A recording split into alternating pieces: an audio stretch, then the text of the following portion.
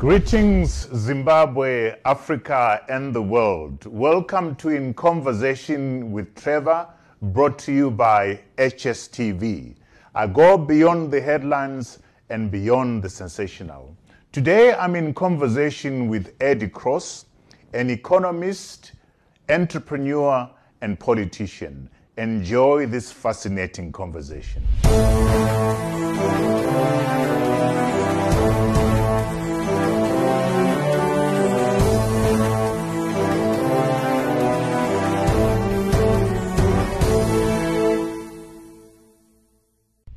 Edward Graham Cross, otherwise known as Eddie Cross, welcome to In Conversation with Trevor. Thank you, Trevor. Eddie, you're so many things, and I'm looking forward to this conversation. A life that's inspirational in so many respects. You were the chief economist of the Agricultural Marketing Authority, the CEO of the Dairy Marketing Board, the CEO of the Cold Storage Commission, the MD of the Beira Corridor Group. You are currently the chairman of Cross Holdings.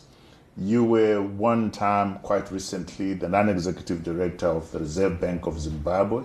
You were also a member of the Monetary Policy Committee of the Reserve Bank of Zimbabwe. This is a life that has been well lived, a life where you've given quite a lot to this society.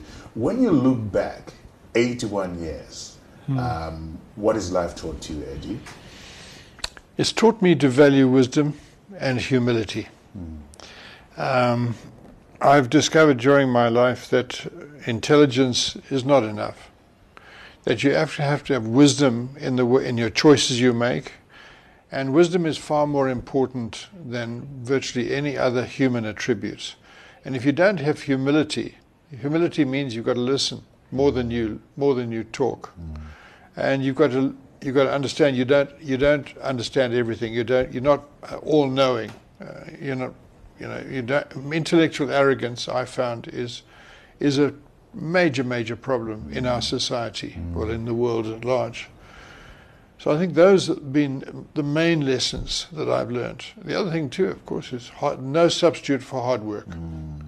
If you're going to get anywhere, and I've been an aggressive executive during my life, you don't get to where I got before the age of 40 without being a very aggressive businessman.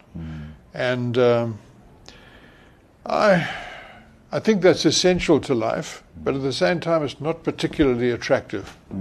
Which aspects of your life, which experiences taught you humility? I had a great deal of success. I was Businessman of the Year before I was 38 years of age. I handled a lot of big business. We had a lot of success. And if you're not careful, it goes to your head. You begin to actually think that you're more important than you actually are. And that the world is at your feet. And then I started a company after I left the Beira Corridor Group, our own family company, Cross Holdings. We built it up to 2,500 employees. We had 11 companies. We were doing all sorts of things. And we had very considerable success over a very short period of time. And then one of our companies, where I was a 50% stakeholder, went into liquidation. And the liquidator sequestrated me. Why? Because amongst the 8 directors and shareholders in the company, I was the guy with the assets. So they felt that in order to get to recover the assets, they had to sequestrate me and the company involved. That was a huge challenge. And anybody who's been through a liquidation, a failure like that, will know it's a fight. It took me 4 years to pay our debts.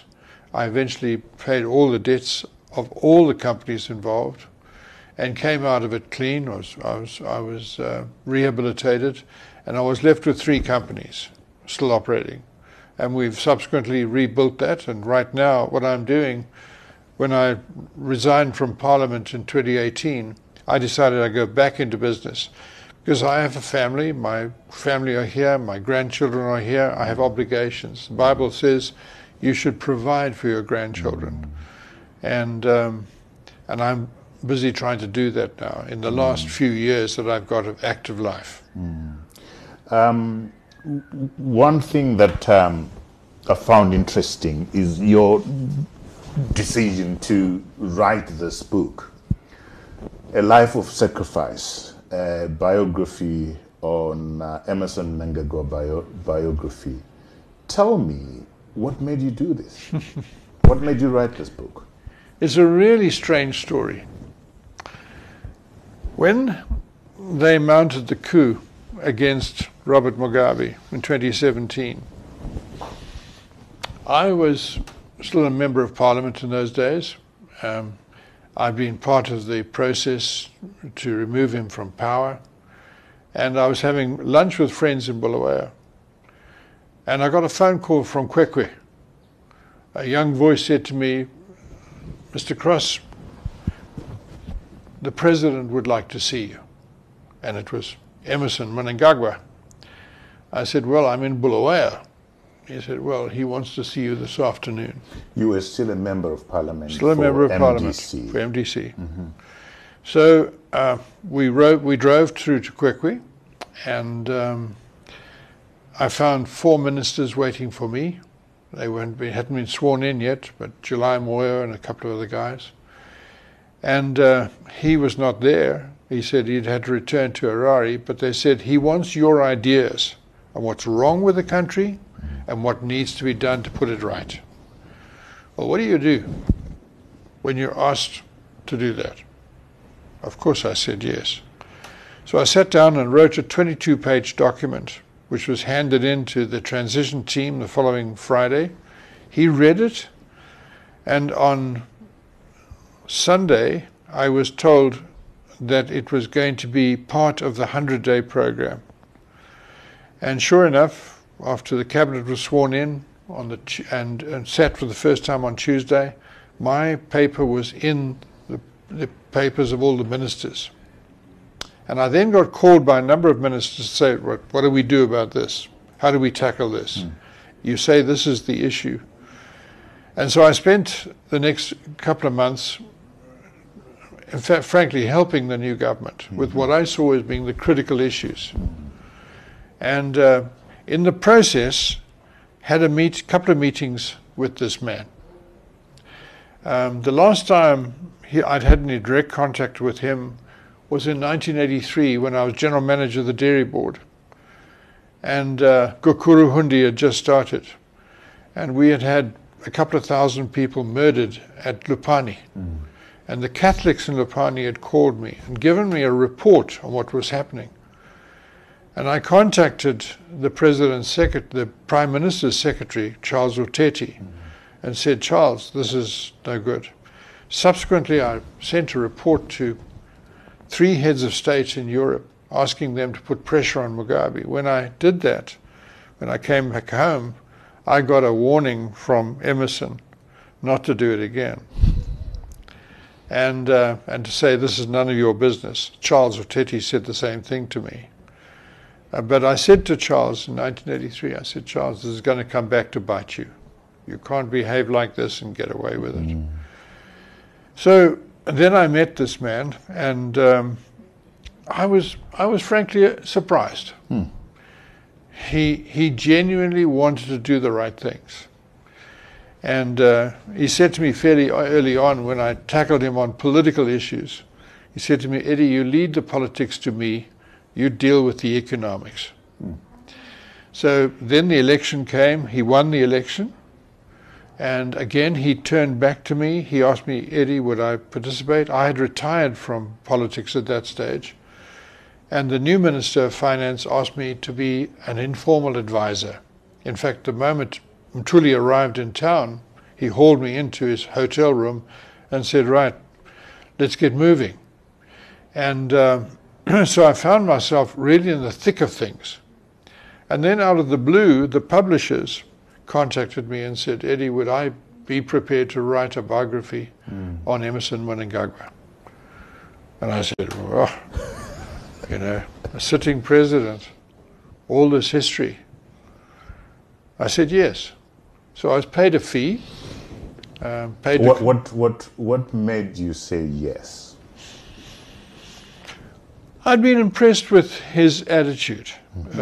He genuinely, I believe, wants to put Zimbabwe on a new track. And I think as a citizen, as an African, I have an obligation with my history, with my knowledge, my experience, to play a role if I can. And so if you're called to serve, I think you should respond. You also said yes when he said to you, write for me a number of ideas in terms of how we turn around the economy, the 20-page document, at the time when you were a member of MDC. Again, share with us your thinking process. Could you not have said no? Yes, of course, yes. But why did you say yes?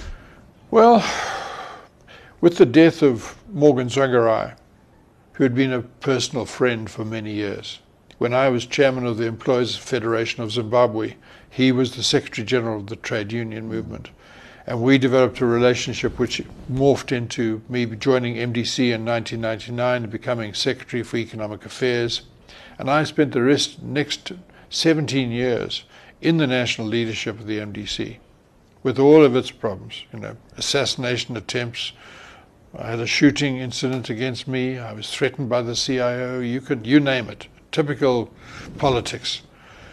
And but when Morgan died, I really felt that I couldn't support the new leadership, and because I really felt they were on the wrong track. So I retired from politics. I said, right, I'm quitting politics. I'm not going to mess around. And I said I would go back into business. So, but when he asked me to help him, it was for economic problems. And I recognized that if you can't solve the economic problems of the country, if you can't put this country onto a new path, we're actually going to go nowhere. If there's going to be a future for the young people of this country, it's going to be on the basis of us adopting proper economic policies. And from the time in the Rhodesian government, I was seriously critical of the policies of Ian Smith, which were isolationist, insular. They didn't build up a competitive economy. Sure, it was self-sufficient, but it was based on closed borders. It was China, pre-Deng Xiaoping, but under a white nationalist government. And I felt if we didn't change those, and then of course we had Mugabe. We had, 37 years of madness in economic terms, and I felt, and he basically gave me a carte blanche. Now, as an economist, as a businessman, I thought, wow, what a great opportunity. And then, of course, Mthuli has been a friend of mine for years, and he arrives. And I mean, he's a vastly superior economist to me. He's a real professional. But I know the country. He didn't know the country. I knew what worked here, and I knew what didn't work. And I remember the first night we had a chat, I said to him, if you want to really discover Zimbabwe, call the street vendors from Robert Mugabe Street, just across the road from Meikle's Hotel. Get them in. And he did. He brought them in. These are the money changers and the traders on the corner. Had a bar set up, gave them a drink, and talked to them. I said to him, you talk to those guys, that's the real economy. Those are economists, right? Those guys are sharp. Tell me, you say after Morgan Tsvangirai died, you felt that this is not you couldn't be part of MDC, you couldn't support that leadership. Why? Can you unpack that for us? Yeah. Look, I think Chamisa is a sharp guy, okay? But he's still a kid. And I'm not sure. The Chinese have a saying, if you're going to ride the tiger, you've got to be able to stay on. And I didn't think that he had the wisdom. I don't think he had the maturity. The one thing I loved about Morgan Tsvangirai is heart for the people. never wavered. And he was not a... Humility. Absolutely. That word? Absolutely. All this, you know, I don't think he did a great job of being Prime Minister. I was disappointed in that. But the man himself, I mean, there's no doubt in my mind that people loved him. You could go with Morgan anywhere in the country, and it was just extraordinary. It was a great privilege to work with him and, frankly, to serve him. It was a real privilege for 17 years. But the new leadership that was coming up, Mansoura, you know, and look at the mess. Just look at the mess, you know, and I just simply felt, I mean, I'd written the manifesto for the 2018 elections. They just ignored it, just brushed it aside. And I just thought, well, you know, okay, they must get on with it. New generation, let them go. I was past. I'm the past. They're the future. What's going to happen in 23? I don't know. But so new generation, you are the past. They are the future. You're writing this book. I've read it. I've taken time to read it. And in the introduction, you say, Emerson is set to manage and control the transition to a new dispensation, which might just put this country onto a new democratic and progressive path to the future. Do you still believe that President Mnangagwa has that capacity? He has the will. It is his intention. Capacity, you've seen in the past 2.5, 3 years how the old elements in the ZANU-PF party have really been resisting change. You know, there are so many similarities between the transition from Mao Zedong to Deng Xiaoping in China. First of all, the transition was managed by the military. It was the Red Army that maintained stability in China during the transition from Mao Zedong. Mao Zedong had died, of course, and nothing happened until he died. But it was the Red Army that then put Deng Xiaoping in power. In many ways, it was the Zimbabwe army that put Emerson Mnangagwa and kept him in power. There was a time during the coup when Mugabe offered the leadership of the country to the man who was at that time head of the army.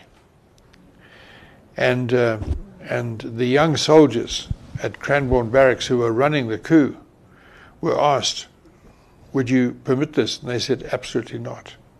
It's Emerson that we want as president. And he then went through a period of time when you remember the reform statement after the coup, which everybody reacted so positively and said, including me. Yes. I stood up and New said world. At the Sheraton that let's give Emerson Mnangagwa a chance. Yeah. I believe Yeah. he's got the will. Yeah. But my question is, does he have the capacity? Well, I think he's demonstrated in the last 3 years his capacity. This is a tough guy. This is a man who can ride the tiger. I would not like to be an opponent of Emerson, because I think you might have a rough ride. But having said that, he's tried to be very careful to build consensus. But his post-2018 cabinet, of course, was a completely new dispensation. There's 20 ministers, 6 of them professionals without any political legs. And since then, you've seen he's appointed the new Minister of Agriculture as, again, a man without political legs. And that's a problem for him, because the problem is that there's now only, in Zimbabwe, there's only one center of power. And which can't be healthy. It's not healthy, and it's not sustainable. So his challenge for the next period is to build a consensus, build a new dispensation back into the power structures of the government. And I don't think that's going to be an easy task. I take it that reading the book, it's been signed by Emerson Mnangagwa. I take it that he basically agrees with most of the things that you've said in the book? When I had my first interview with him related to the book, he told me frankly he was very, very cautious. He said, "What are you doing writing?" He's publicity shy, isn't he? Oh, yeah, very much so. As an individual. Yeah. In fact, he told me, nothing about my family, please. You don't interview any of my children. So strictly, he was the one major source of the information about his own life, apart from what's in the public and what's in the archives. We were given complete access. So he was very cautious, very wary.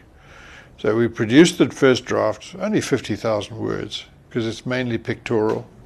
And he went through it. Then he appointed an editorial committee, including a professor of history, guys he trusted.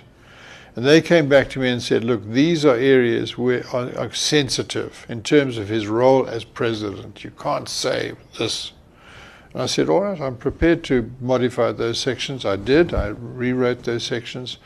And I didn't think it influenced the overall message of the book.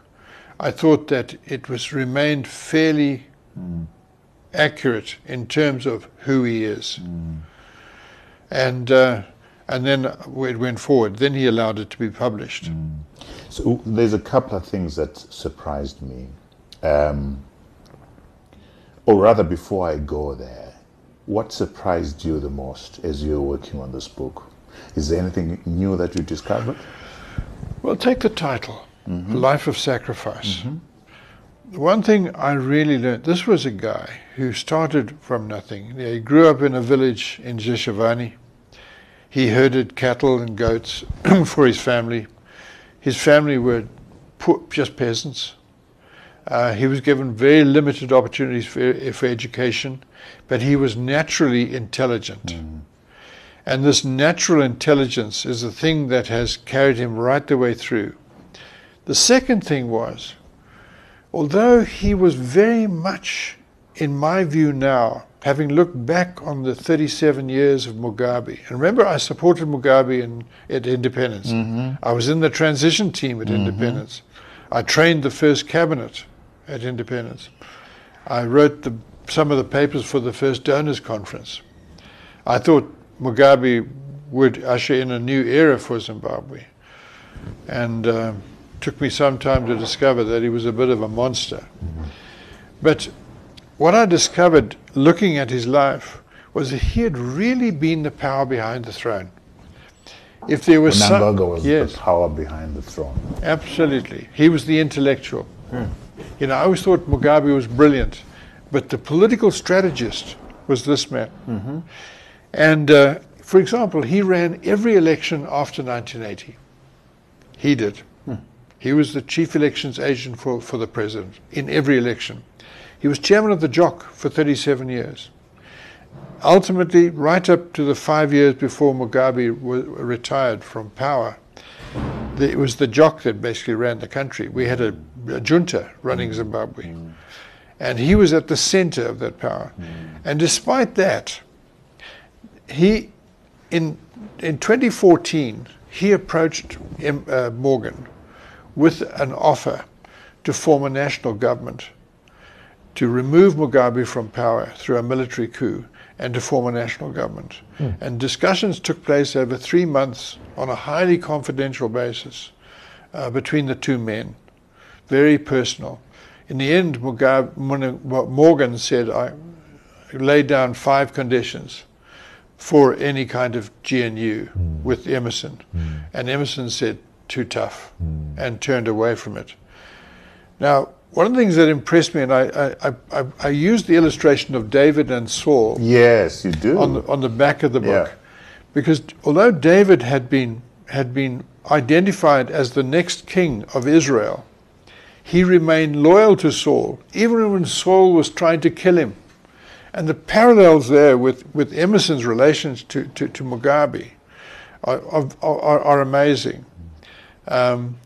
So he supported Mugabe, And even when he had come to the conclusion after 2013 that Mugabe was no longer capable of really running the country, that he was becoming geriatric, he remained in public loyal to the president because he was my president. And it was only when Mugabe decided to remove him from, first of all, tried to kill him, and then decided to remove him from power, from the vice presidency, that he finally did. And he went home, and on that Monday morning, he was removed from the vice presidency at 9 o'clock. He went home at midday, and the policeman had been removed from the front gate. And the moment he saw that, he said he was finished. He then fled the country. Interesting that you say he was the power behind the throne, that he ran joke, that he ran the elections, which would mean that he should take responsibility for the manner in which the elections were conducted. They were violent. Joke was basically a repressive junta kind of thing. You say in the book, or he says in the book, that government is a collective. No one man can take responsibility for decisions made by the government.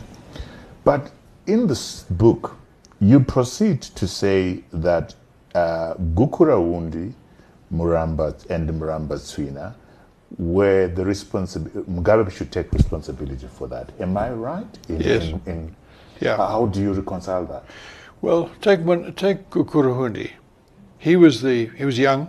He was under 30. He was youngest minister in the cabinet. He was minister responsible for state security. I've got no doubt about it. He knew exactly what was going on, but he was not running the show. That Gukurawundi was direct orders of Mugabe, and Mugabe could not tolerate opposition. And when ZAPU was really the only effective opposition in the country, I mean, I was a friend of Joshua Nkomo. Nkomo used to come to my home in Bulawayo in a desperate state. I was general manager of the Cold Storage Commission. I used to take him out to the ranches. We'd go and look at cattle together, because he was in a, I mean, I can't describe his total anguish over what was happening. The denial of food, the mass killings. I think Gukurawundi, the death rate was much higher than which had been predicted. Absolutely. I think much higher. I think if there was a memorial to the people who died during Gukurawundi, it would contain tens of thousands of names. I mean, more than 1.2 million people fled the country. And it was a time of terror. But so he is not taking responsibility. I think the book But he knew exactly what. When I wrote that letter to the 3 heads of state in Europe, and somehow he got hold of a copy. It was suspected it was the foreign secretary for Norway. In some way, whether his office was bugged or whether the Russians made the document available, he got the document. And when I came back from the trip, I was called in by my Minister of Agriculture, and who put the document in front of me and said, "Eddie, are you responsible for this?" And I said, "Yes." I said, I appealed to these 3 prime ministers to call Mugabe, who was prime minister, and to say, "Look, you can't do this." That was in 1883, just the beginning of Gukurawundi. And but the message conveyed to me by the Minister of Agriculture from Emerson as Minister of State Security is, don't do it. I took it as a warning, as a threat, but also at the same time as hey, Eddie, this is dangerous. Don't get involved. I got the sense that the book is trying to clear him of responsibility, of Muramba Tswina, of Gukurawundi, and also of Cholocho, in a way. The blame, not the blame, but Jonathan Moyo was behind the plot.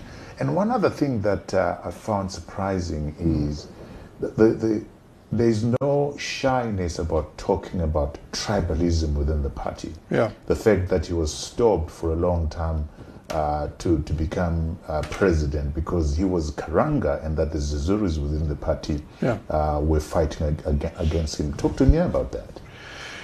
Well, let's take first the issue of Chilocho. Mm-hmm.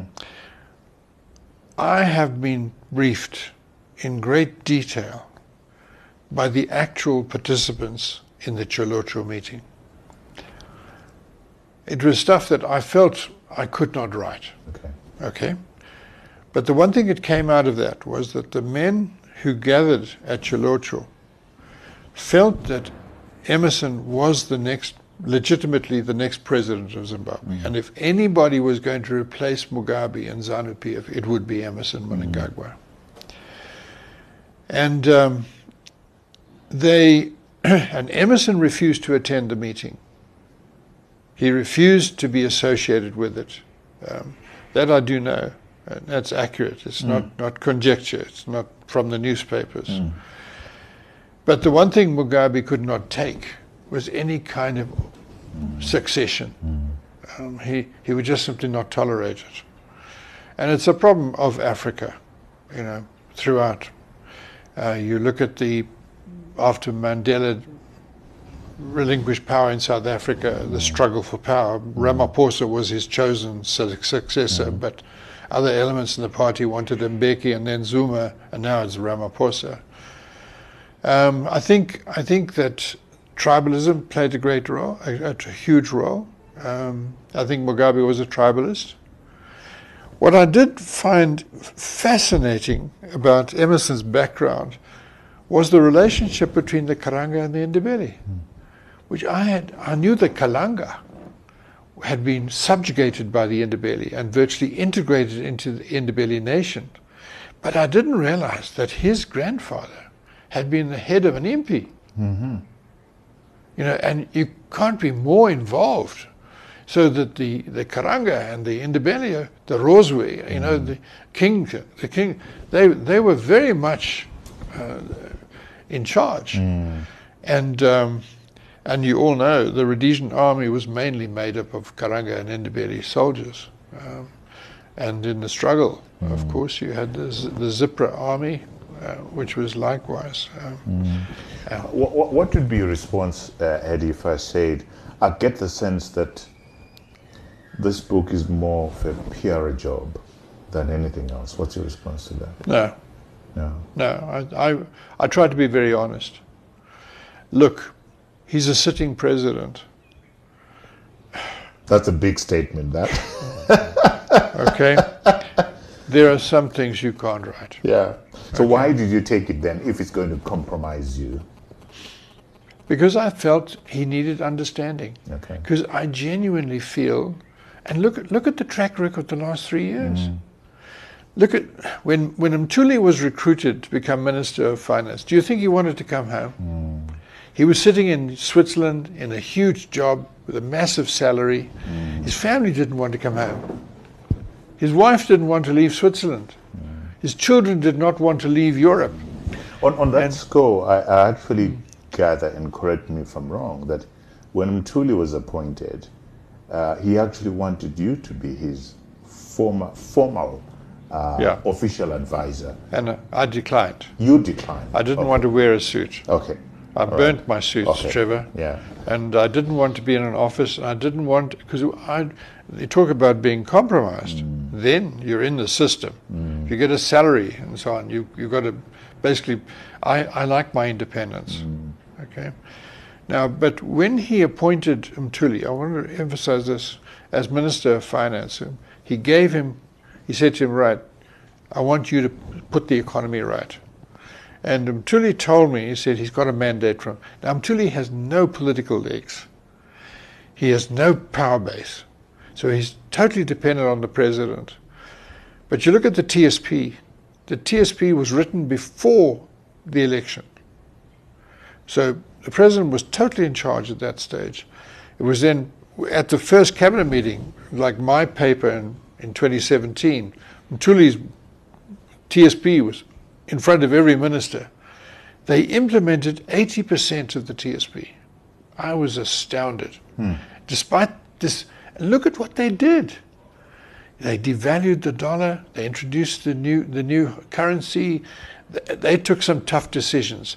They reduced the expenditure on salaries from 97% of all income to 40%. Well, in fact, it was down at 35% at one stage. I mean, those are tough decisions. That's not the act of a populist president. That's the act of a man who knows we've got to take the medicine if we're going to put the economy back on. And look at the results. Today, Zimbabwe is growing strongly. I would suspect Zimbabwe today is the fastest growing economy in the world. Wow. You're very positive when it relates to the way the economy is performing. How do you justify that? Sometimes when I hear you talk or when I read the stuff that you write, I'm like, this man doesn't live the same country where I live. Talk to us now about your assessment of our economic prospects right now. The forex management, as far as economic growth is concerned, agriculture rebound, industrialization, and so forth. What are the key pillars, and how are we doing on those pillars? Well, right. The economy is a machine. It's an engine, okay, and the main drivers of power in the engine are mining, agriculture, commerce, industry, tourism. Those are the main drivers. And the blood of the whole system is the currency. We've had a problem for many, many years. I mean, adopting the US dollar was an act of desperation. I was in Parliament when Chinamasa announced those key reforms, 15 minutes, no exchange control, no restrictions on gold marketing, adoption of the hard currencies as a means of exchange, boom. And I went up to him afterwards and I said, that was the most courageous thing I've ever heard in my life. And he just looked at me and he just sort of smiled rather sickly, because what he was doing was like a kid jumping off a swimming board with his nose, so just eyes closed into the water. But the results were dramatic. Anybody who doesn't think that the Zimbabwean people work hard, that we're an innovative, enterprising people, just look at what happened in the first 1 month after that statement, February the 17th, 2009. We went from no fuel.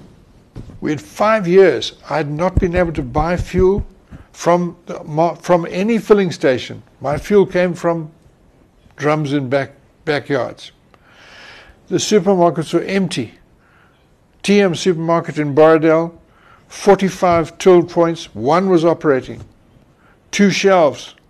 There were some cabbages, you couldn't believe it. And in 10 days, there were no shortages of fuel. Supermarkets were filling up. In 6 weeks, this was a normal economy. I was queuing at the outlet in the supermarket in Borrowdale with my wife, and I got to the till and I looked at it, and there's all these till operators, queues, and I said to the till operator, I said, "Hey, what's happened?" And he looked at me and he said, "Baba Cross, Tsvangirai." They gave Morgan the credit. Yeah. But it wasn't Morgan. It was Chinamasa. It wasn't BT. It was Chinamasa. And all they did was let us free. Let us go. And it works if you free up people. In the next 4 years, Trevor, our economy grew by 70%, not 7%, 70% per annum in terms of the revenue to the state. First year, 280 million US. Second year, 900. Third year, 1.7 billion.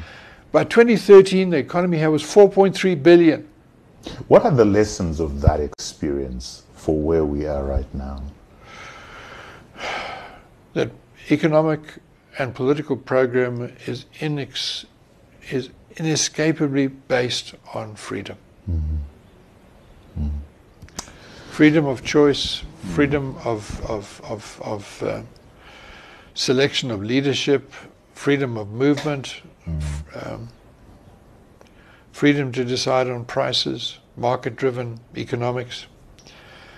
And you know, we're close. We're not there. We're close. One of the big things here is our economy is completely underestimated. I mean, I laugh at the IMF and the World Bank. I really do, because they have no understanding. You know, and the African Development Bank, you're very critical of those institutions, yeah? Yeah, they just don't understand. You've got an economy here which is maybe 60, 70% informalized. You can't control the informal economy.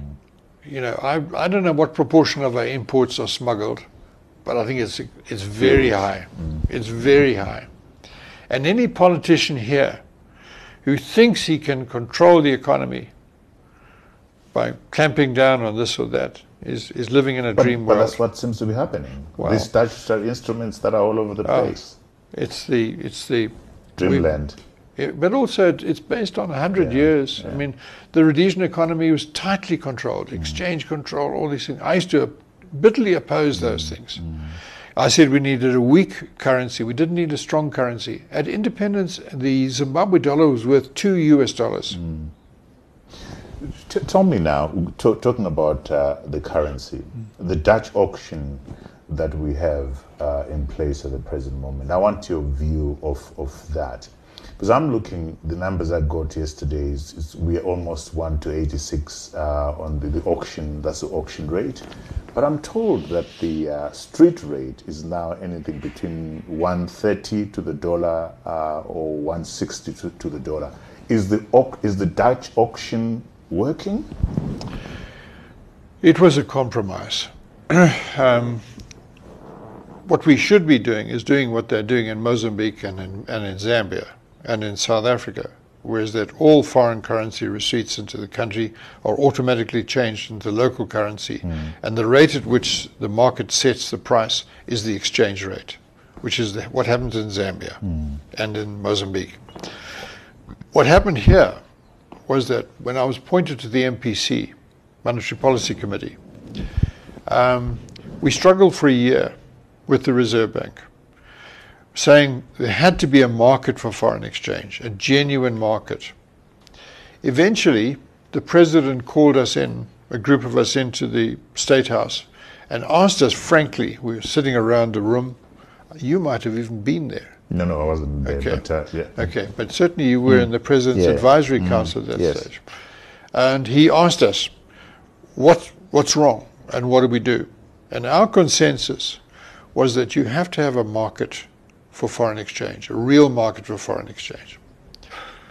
So he sat on it for about 2 weeks, and then he called the governor in and said, I want the auction. Now, we had tried to get the banks to auction foreign exchange between themselves with complete failure. They would not collaborate, they would not cooperate with us. The bigger banks, the banks with international connections, argued that it was because of sanctions. If they traded with CBZ, they might be subject to sanctions themselves. I think that was fallacious. I do not accept that. I think what they wanted to do was they wanted to control, to continue charging very high margins and making profit out of the situation, which they continue to do today.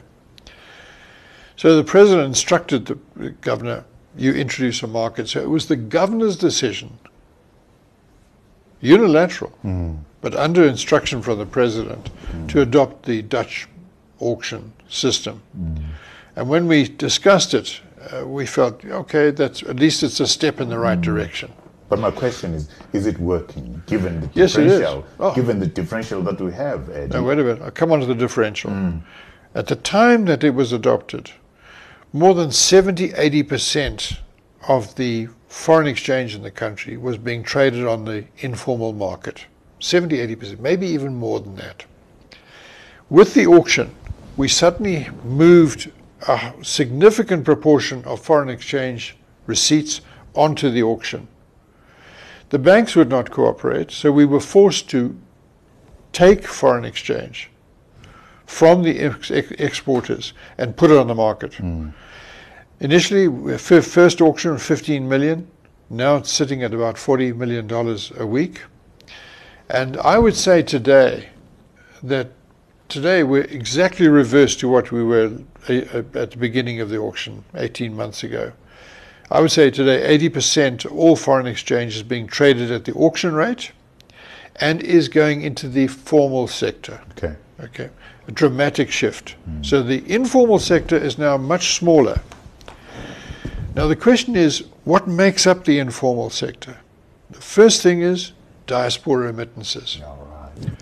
We have about 5 million adult Zimbabweans working abroad, 3 million in South Africa.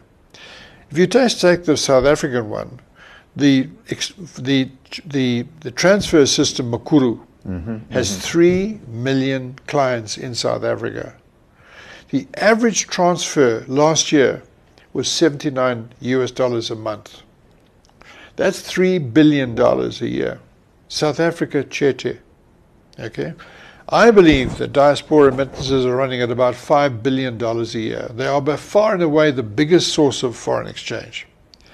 And none of it goes through the banks, or very little, and none of it goes through the formal sector. Now, for those people sending money into the country to support education, health, and building houses, there's a huge building boom underway. I think there are nearly 1.5 million houses under construction in Zimbabwe. It's the biggest building boom in our history. I would say it's 70%, 80% funded by diaspora. Now, when they get their money, they change their money in the parallel market. And they are delighted with these rates because it makes everything that they do cheap. 160, 150? Oh, it's great for them. And I think it's almost like a tax on the formal sector in support of the informal sector. So if I'm a family in the rural areas and I get $100 and I trade it on the black market at 150 to 1, everything that I buy becomes cheap or at least reasonably priced. If I pay my school fees at that price, then it's easy. In medical services, even building, you can build. Should we be comfortable with that gap? Is my question, Eddie. No. Okay. The question is who is buying? And this is not a pretty story. We have a very big gold industry here. Oh. We are probably amongst the biggest gold producers in the world. And 70% of our gold production is by small-scale miners. And these poor guys, between 500 and 700,000, are subject to exploitation by criminal gangs and traders who buy gold at a discount to the real market price. And these guys need US dollars in cash. And it is these people, these guys who are smuggling gold, first to South Africa maybe, some of it goes straight to Dubai, which is now the biggest gold market in the world, and they need US dollars to buy gold. Right. And they don't mind what they pay for it. Now, what do they do with the gold? If it goes to South Africa, they sell it for rand. They then sell the rand to Zimbabwean importers at a premium. The Zimbabwean importers give them local currency at a premium. They then buy US dollars, and they go back into the market, buy gold. Now, this has produced a criminal elite here. The murders in the small-scale mining sector are horrific. So that's why the rate is where it is, the 160, 150? I think the other thing that's driving that is smugglers, but also the fuel industry. Yeah. If you want to go out today and buy fuel, it's not available in local currency. I suppose I'm trying to say, what should we do to get that market to run in tandem with the auction rate? I was fascinated this week to see that for the first time, the Reserve Bank cut off bids at 84. Okay. That's the first time, well, it's the second time they've done that, but it's the first time in recent months. And so the rate shifted from 85 to 86.2. Yeah. Slight devaluation.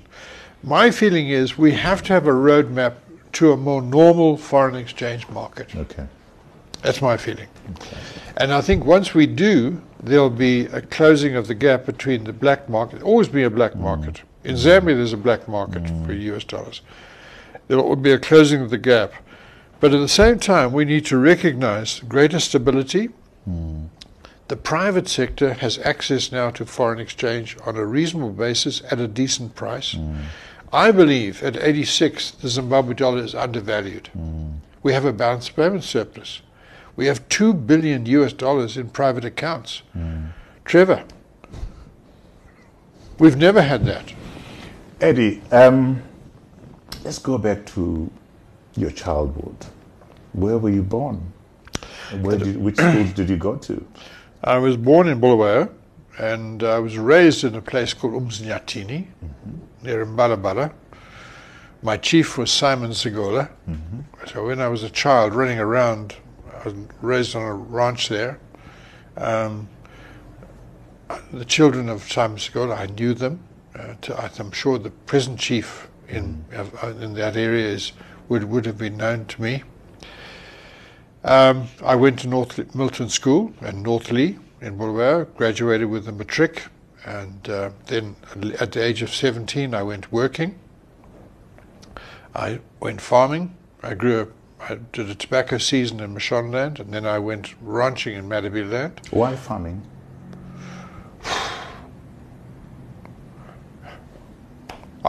That's what I really wanted to do. Okay. And then I went to Gwibi.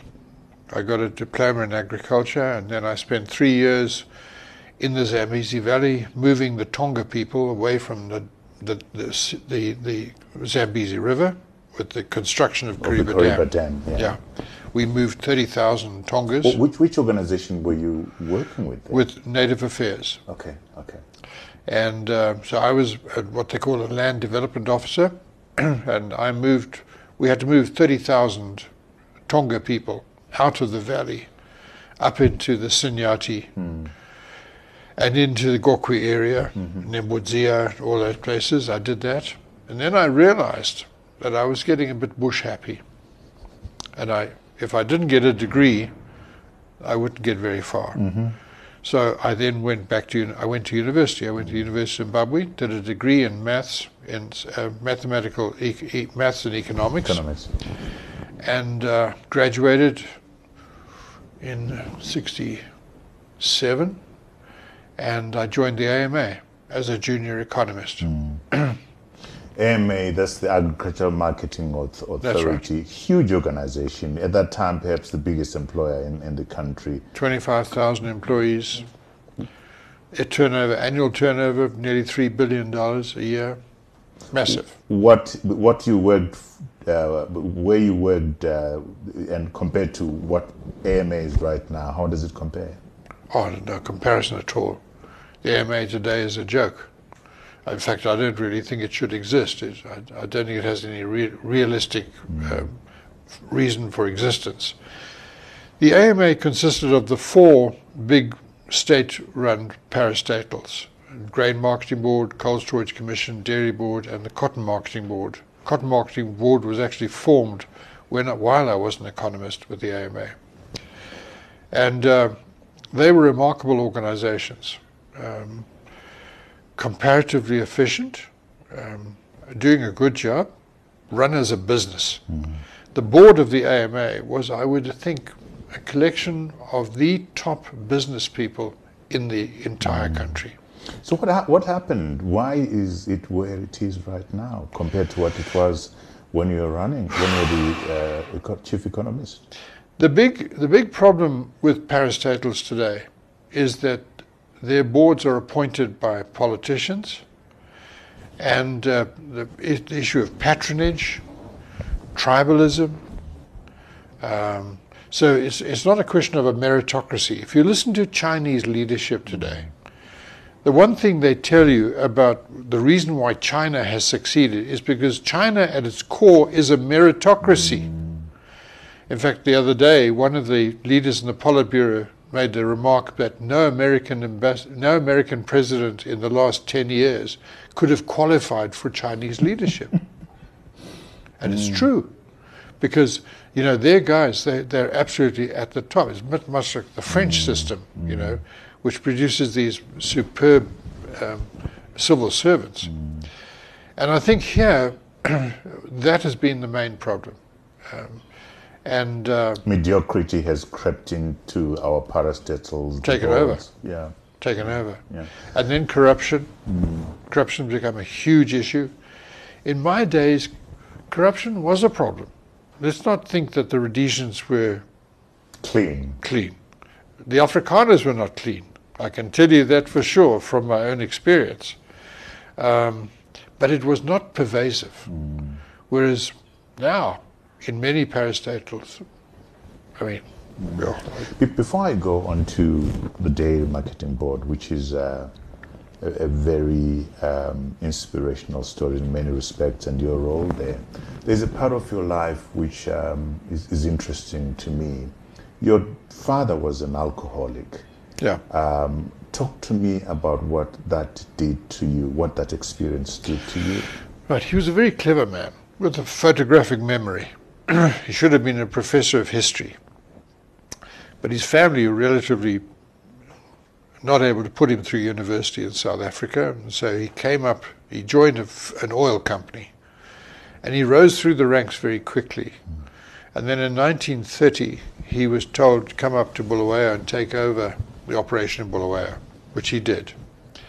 And he rose through the ranks there, and by the time he married my mother in 1939, he was a relatively senior executive. And basically social drinking, cocktail parties and so on. And it just, by the time I was 5, he was Gone. He was gone. He was a raging alcoholic. And he lost everything. What did that do to you? Well, it meant my mother had to raise 4 kids by herself. Now, she was a remarkable woman, Canadian, born in Canada, very limited education, but a very good-looking woman, and naturally intelligent, a bit like Emerson. I mean, Emerson's education history is just extraordinary, you know, and just shows plain guts. In her case, when my dad became an alcoholic, she had to go out to work. And she taught herself shorthand typing. Became a shorthand typist. Determination. And then became a PA to a foreign company here, a British company, and was very well paid. So she raised us as children and put us through school and so on. And then it was about 10 years after that my father woke up to where he was, and in fact stopped drinking. And he rejoined the family, but by that time his career was shot. So he worked for the railways. He went to Zambia. He was secretary of the Zambian Railways prior to independence. And then after independence in Zambia, they nationalized his position, and he returned to Rhodesia. And he couldn't find a job. And he became a member of staff at the University of Zimbabwe. He ran the administration there for Professor Craig, who was then the Chancellor, the Vice Chancellor. He loved that. He loved the environment. He loved being at university and so on. And so then, he was rehabilitated. Yes, yeah, completely. Yeah. And then he was injured in a Zanda attack in 1978 and was forced to retire. And he spent the next 17 years living with us. I'm a real African. I believe in the extended family. Right. I've heard Kumbira Katande sit where you're sitting right now, and Herbert Nkala. And I have a lot of admiration for Meshek Nyampingidza. The common denominator for all those gentlemen is that they worked with you. at the Dairy Marketing Board when you were chief executive. You were appointed chief executive in 1979. And I said to Kumbirai, why is it that Dairy Board has been able to produce these amazing professionals who've gone on to be entrepreneurs? And Kumbirai Katsandi, sitting right where you're sitting, said, Trevor, I think it's in the milk. Explain to me why the Dairy Board has been so good at producing these professionals who've gone on to be amazing leaders and entrepreneurs. Well, when I was appointed chief executive by the Rhodesian government, or the Zimbabwe Rhodesia government, I recognized that the transition was underway. I mean, I was politically active, even though I was not allowed to be. I recognized that I would have one term. And during that term, I had to leave behind me black professional management. At that time, every manager in the Dairy Marketing Board was white. There were no black executives at all. So what I did was I went out and I found what I regarded as being top class young blacks, students, graduates, who I felt we could nurture. And I brought them in as executive trainees. And it was a great success. I put them through the mill. They had to do everything. Yeah, but I mean, Kumbirai and Herbert, they do talk about their experience that it wasn't easy. It was tough. Yeah. But they are what they are right now because of that toughness, which you were part of. Yeah. And I believe hugely in the German approach to skills adoption, where you've got to actually bring people into working business environments and teach them how to operate. And maybe I was lucky. I was very lucky with Kumbirai. Of this team of young executive trainees, Kumbirai was my choice as my successor, and I was very fortunate that he was in fact appointed. When the president took me from the Dairy Board and put me into the CSC, where there was a crisis, and he was able to smoothly take over, and I think the record of the Dairy Board is one of comparative success, both in terms of its privatized entity and prior to that. Also, a guy of great integrity. Well, you know Katsandi well. And today he's one of the top businessmen in the country. Absolutely. Yeah. I have so much respect for him. You and the family took a 6-week trip to Europe. And you said when you came back, you decided to have a diary. And you made a decision as a family that you were Africans. And you talk passionately about a third generation revolution. Could you talk to us about the awareness of white privilege? Growing up as a white Rhodesian, you were privileged. And your passion right now that there is a band of young Zimbabweans, both black and white, who are going to take this country to a different place altogether. Talk to me about those two issues.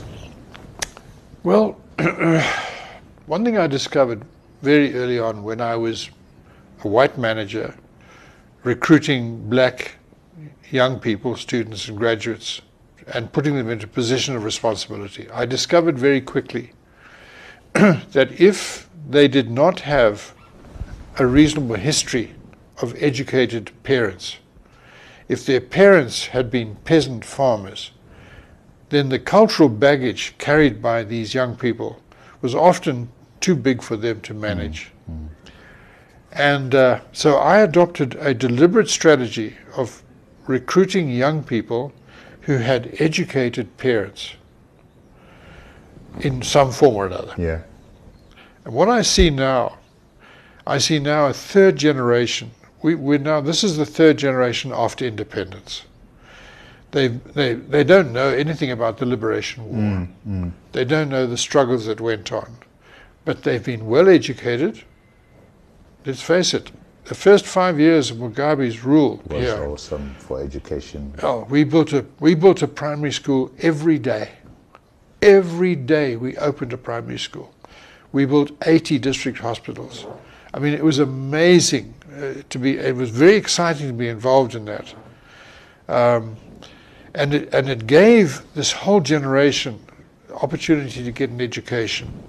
We became the best educated country in Africa, maybe almost in the world, the highest rates of literacy. I mean, even in the United States, 30% of students coming out of school in the States can neither read nor write. It's pathetic, you know. And I mean, this American education system is in my view, is apart from the elite elements, is catastrophic. But here we had this generation, and now their children are now, many of those young professionals left the country because of Mugabe. And they've not only got a good education, but now they've got experience. Now, many of those young people, and what's happening now is very exciting to me, is the grandchildren are coming home. Coming back. They're coming home. And when they come back, they're coming back with knowledge, background, and experience. And they are starting to transform this economy. I mean, you have a look at agriculture.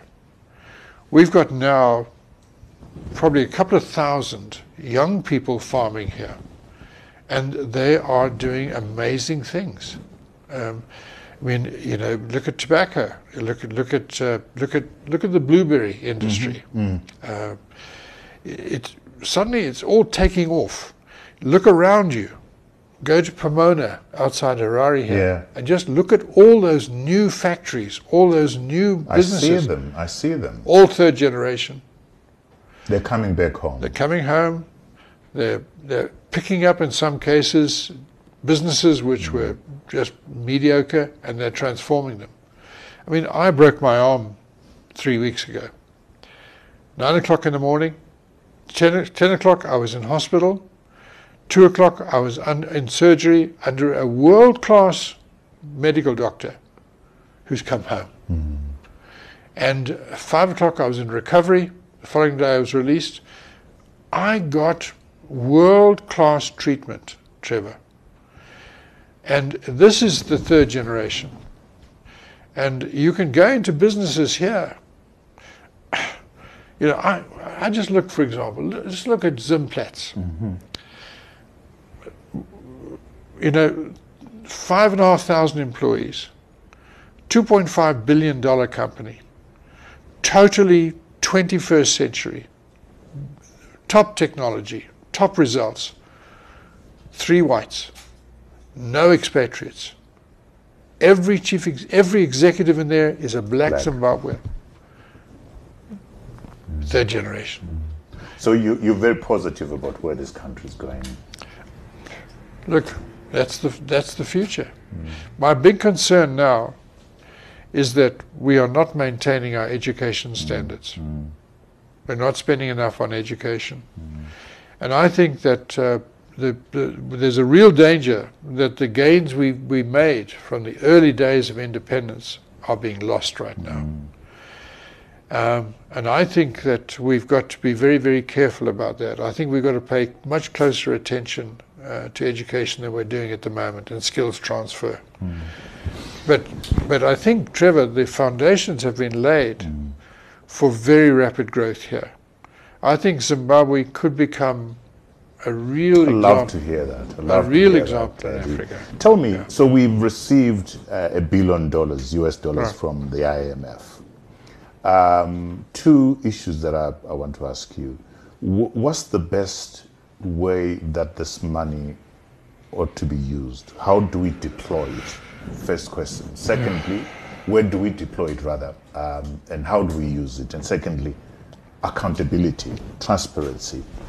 What measures ought to be in place to ensure that there's confidence from the private sector and the citizens that this money is not going into private pockets?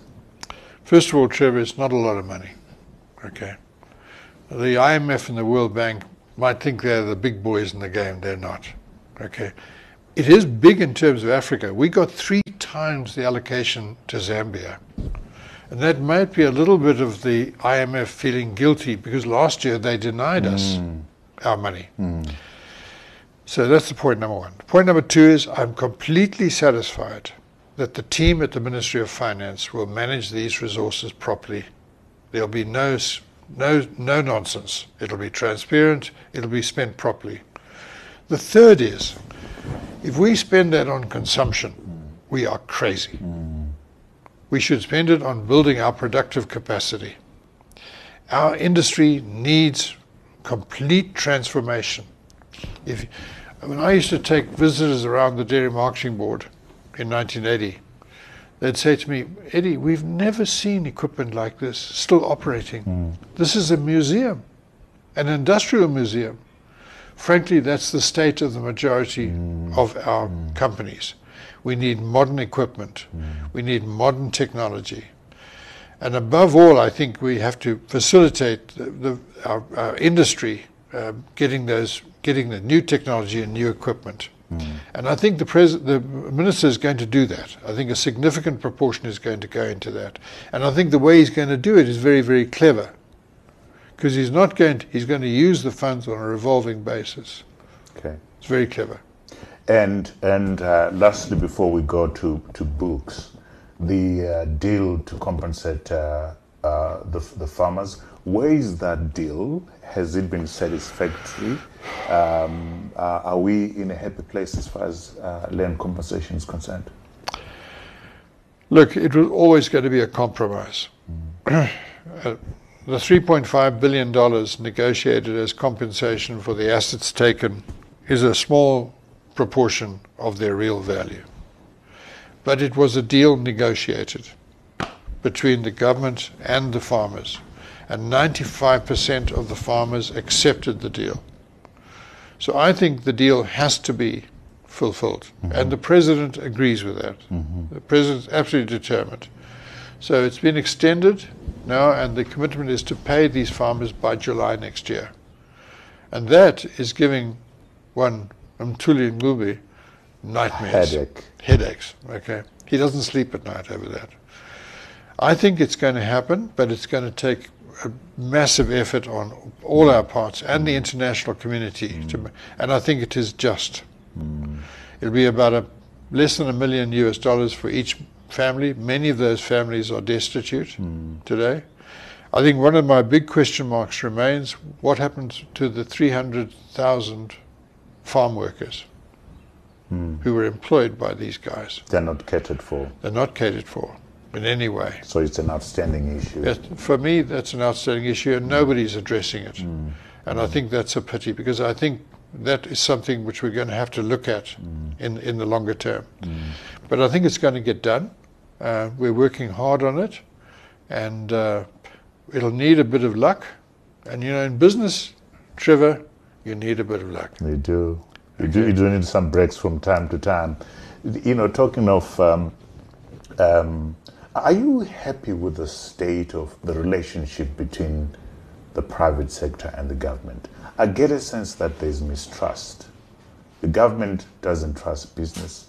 Business doesn't trust government. And yet, we need to work in concert for us to make a progress as a nation. What's your sense?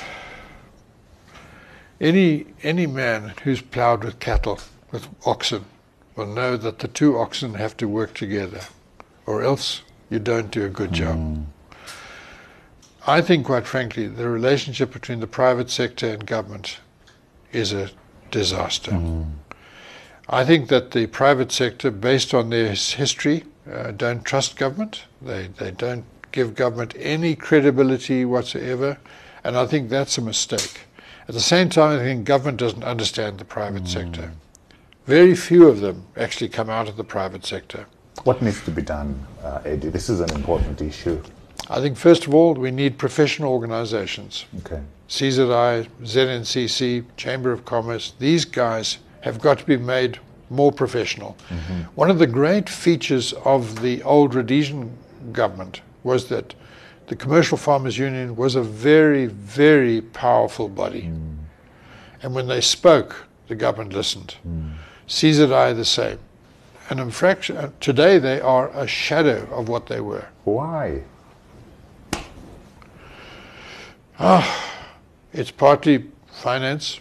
The old white farmers used to organize themselves. One of the big problems of the Rhodesian government was that the black small-scale farmers were never listened to. And even today, small-scale farmers do not have a voice, a real voice. They need professional. You know, we need an institute of directors which has real muscle. I mean, in Britain today, if the IOD makes a statement, it is listened to. Sits up and listens. Yeah, absolutely. Yeah. Eddie, you know, there's so many things I want to talk to you about. We could be here, you know, for another day, but what a pleasure talking to you. So much wisdom from your experience. As you know, we love books on this show.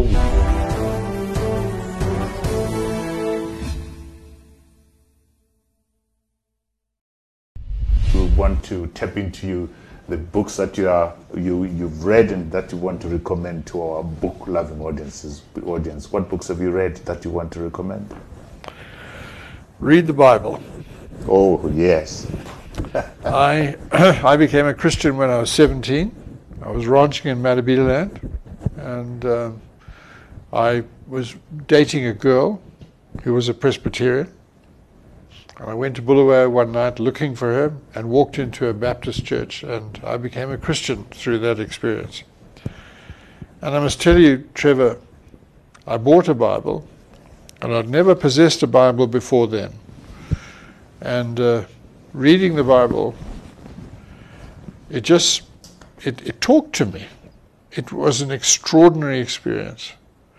And I think anybody who's not discovered the Bible as a basic manual for life, and to get an understanding of who they are and where we are in the context of creation, is really missing out. Yeah. Of course, there's lots of marvelous books, but which are one or two that you'd want to recommend apart from the Bible, and the one that you've just written? Joe, that's a question I hadn't anticipated. I'm an avid reader. Right. I read, and that's one of the things about Morgan Tsvangirai. You know, Morgan wasn't a well-educated man, but he read voraciously. Wow. Every time you went to see him, he had a book next to on his table. I like biographies. I've just read a biography on one of the early settlers of Zimbabwe, a guy who came here as a chemist from Cambridge University before the settlers came here in 1893, and became a photographer at Victoria Falls. And many of the famous photographs of the falls, of the early life in the falls, came from him. Fascinating, absolutely fascinating story. Any chance of us getting a book on Eddie Cross? I've written. There's a book on Eddie Cross? I've written one.